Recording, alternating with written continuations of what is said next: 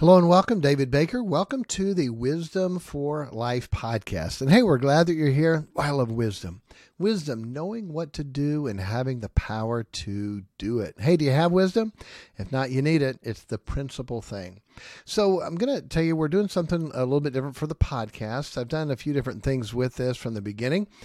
We started off just on one day a week, and I would do a lot of fun things or neater things, whatever. Got away from that, started doing shorter ones every day, and then got away from that. I added as another podcast. I run a podcast called the Fundamental Baptist Podcast that is more for preaching and more for fixing doctrinal errors and things like that, if you want to go and look that up.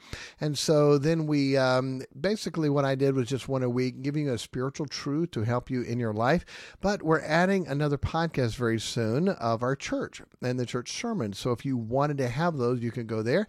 If you wanted them now, you can go to Family Baptist Church online on Facebook, and you can listen to the sermons there. But we're going to put them in a podcast where you can listen to them just the audio. And so we're putting that together. So what I want to get back to on this Wisdom for Life podcast is to give you wisdom for your family, wisdom for your children, wisdom for your marriage, wisdom for your family. There's not a lot of emphasis on that. And when I do hear it, a lot of it is just wrong. A lot of it is secular or psychological instead of biblical. And God's the best father, and God has the best training, and child rearing God's way. Okay. The best father ever is God. How does God rear his children? That's how we should rear our children. And that's been my motto for child rearing since we first started having children. And so I want to give you a thought today and a lesson. By the way, before that, I want to give you a quiz, okay? A quiz. You can go there. It's www.thegoodkidquiz.com. Thegoodkidquiz.com. So how good is your kid? Or not, okay? Or not. So we know some of our kids are pretty mischievous. We've had some of those. So how good is your kid or not? So go to the Good Kid Quiz. You can take a quiz there. It has some neat things in it that will help you. What I want to talk about in this one, and I'll still try to keep these fairly short, but every week we're going to focus on something with the family, with children, marriage, something concerning our family that I think will be a help to you. They're the next generation. Boy, you got to keep the marriage strong and right, and then teach and train the next generation of kids, or we're done. It's over.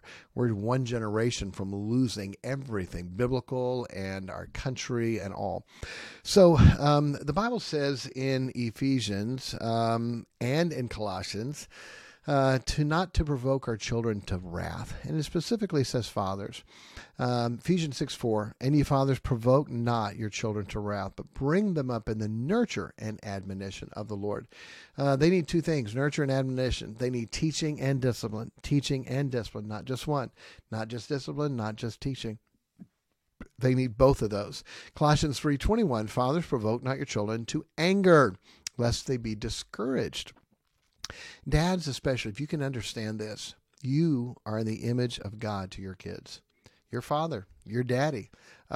He is our heavenly father. We are their earthly father. And so much of what they think of God is dependent upon us.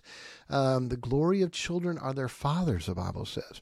So if we don't handle things right with our kids, it is very easy to provoke them to wrath. In my child rearing program, I have a whole lesson on this. I want to give you a few thoughts on provoking our children to wrath, okay? Provoking our children to wrath. Now, moms, if you're listening to this, encourage your husband. Don't make him, don't nag him, don't push him.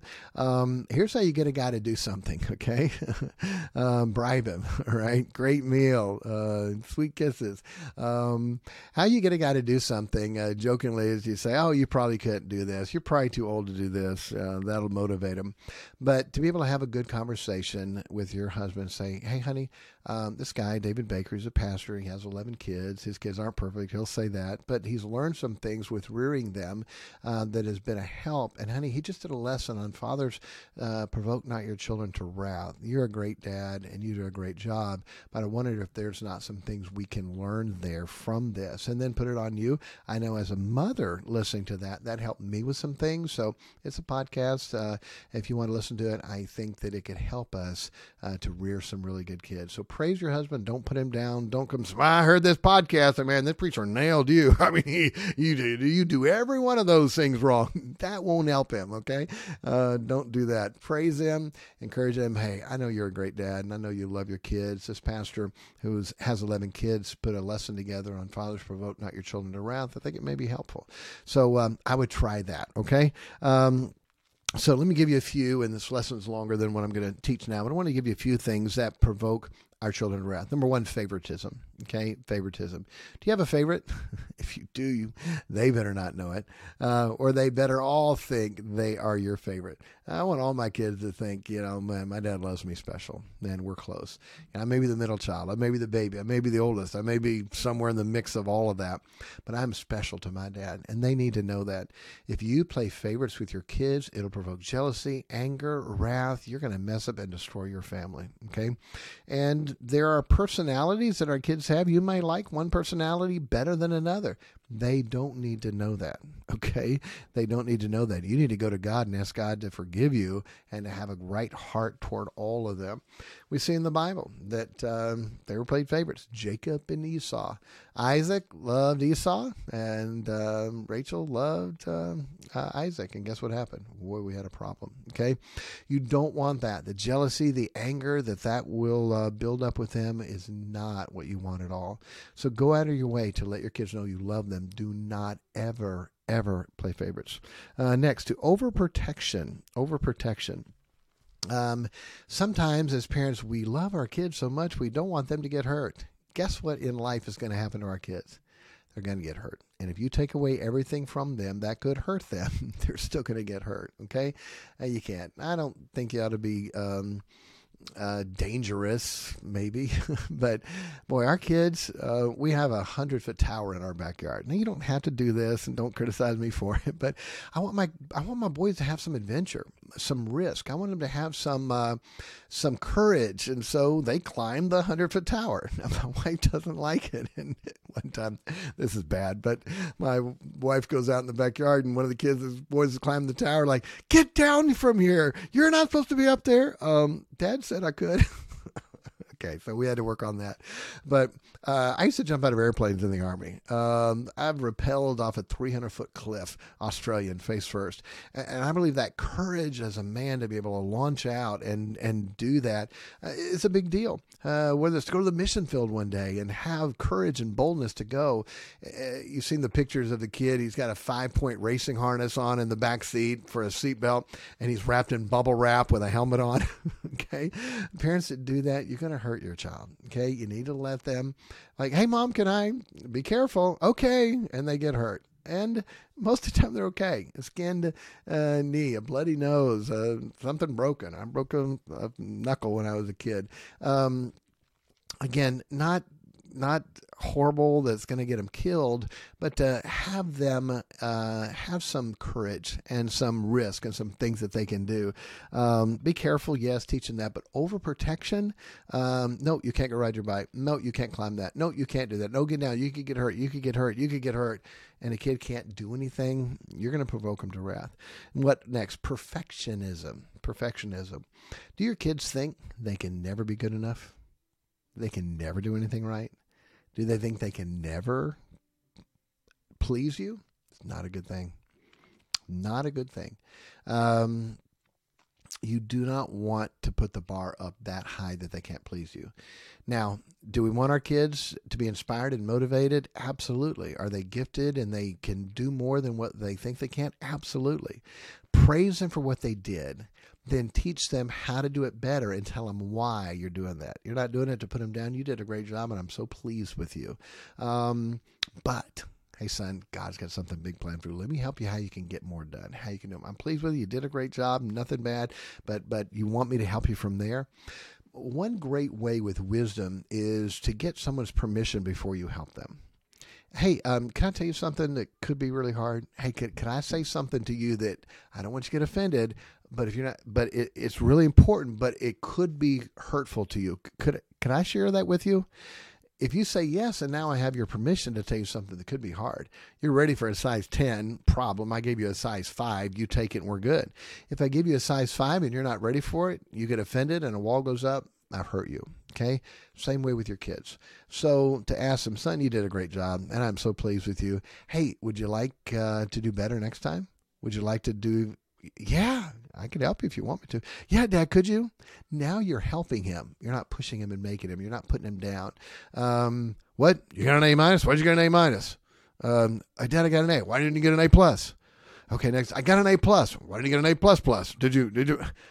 And after a while, if kids don't think they can please you, guess what? They won't try. They won't try.